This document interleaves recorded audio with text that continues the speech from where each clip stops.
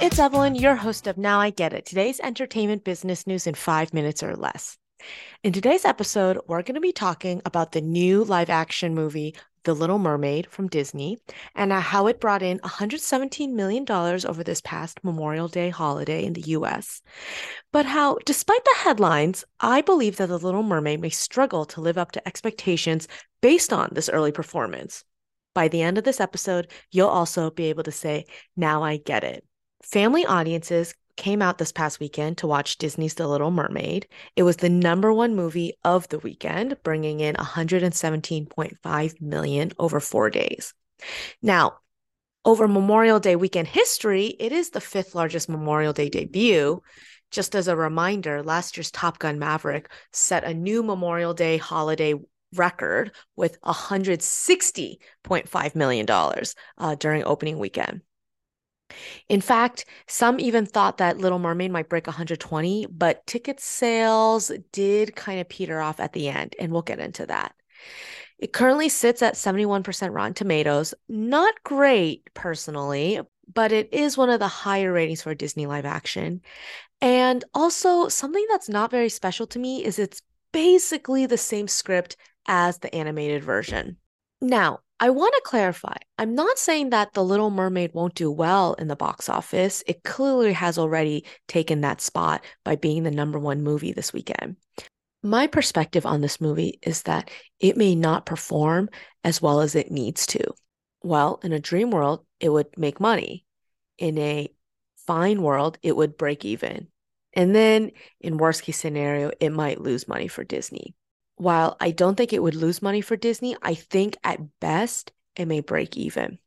In general, big budget live action remakes usually lead to higher box office returns.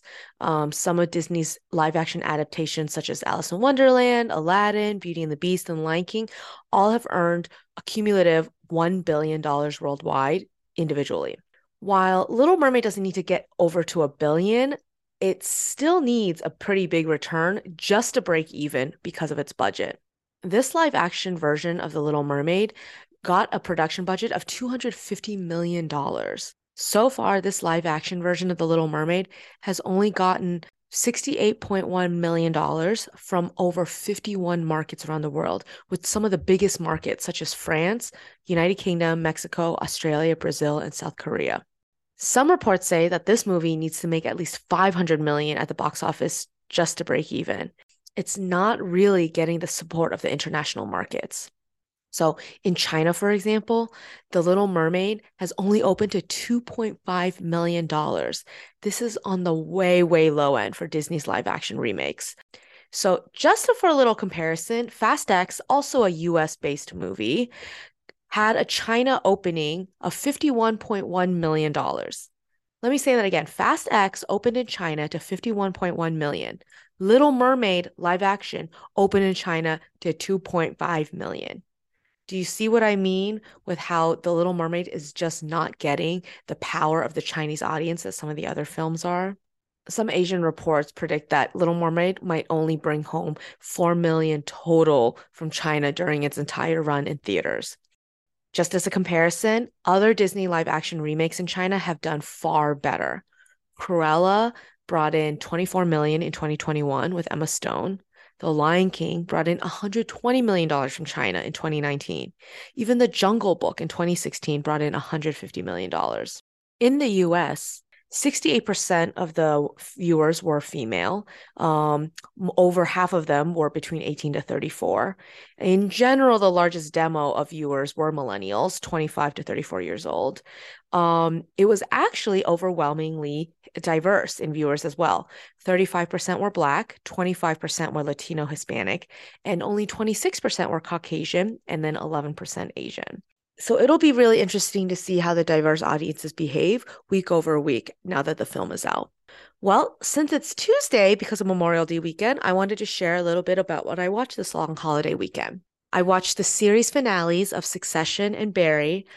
In general, Succession is just a fine show for me. I mainly watch it for the pop culture relevancy, but I thought the finale was chef's kiss. I thought who they picked to be CEO at the end was the perfect selection. all of the one-liners, all of the tension. I was really sitting on the edge of my seat. Afterwards, Barry was also the series finale. I thought this one was a little bit more disappointing. I thought it was more of the same that we've seen from the whole show. Way too much senseless killings, things happening too urgently, suddenly, things not really making sense.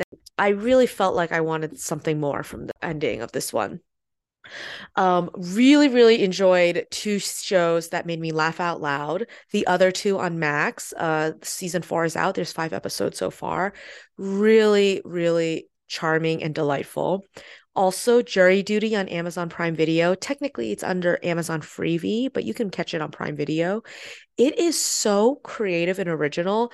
It is basically our version in real life of The Truman Show with this one guy who's a solar panel contractor and everyone else around him is acting, but he thinks it's real life. I really recommend it. And then I gave Platonic on Apple TV Plus a try. I didn't love it. It's a show with Seth Rogen and Rose Byrne. Um, I'm just not super into uh angsty suburb life drama shows. Reminded me very much of Shrinking, which coincidentally was also on Apple TV Plus. Well, that's it for today's episode, everyone. I hope you learned a little, and I'll talk to you next time. Bye.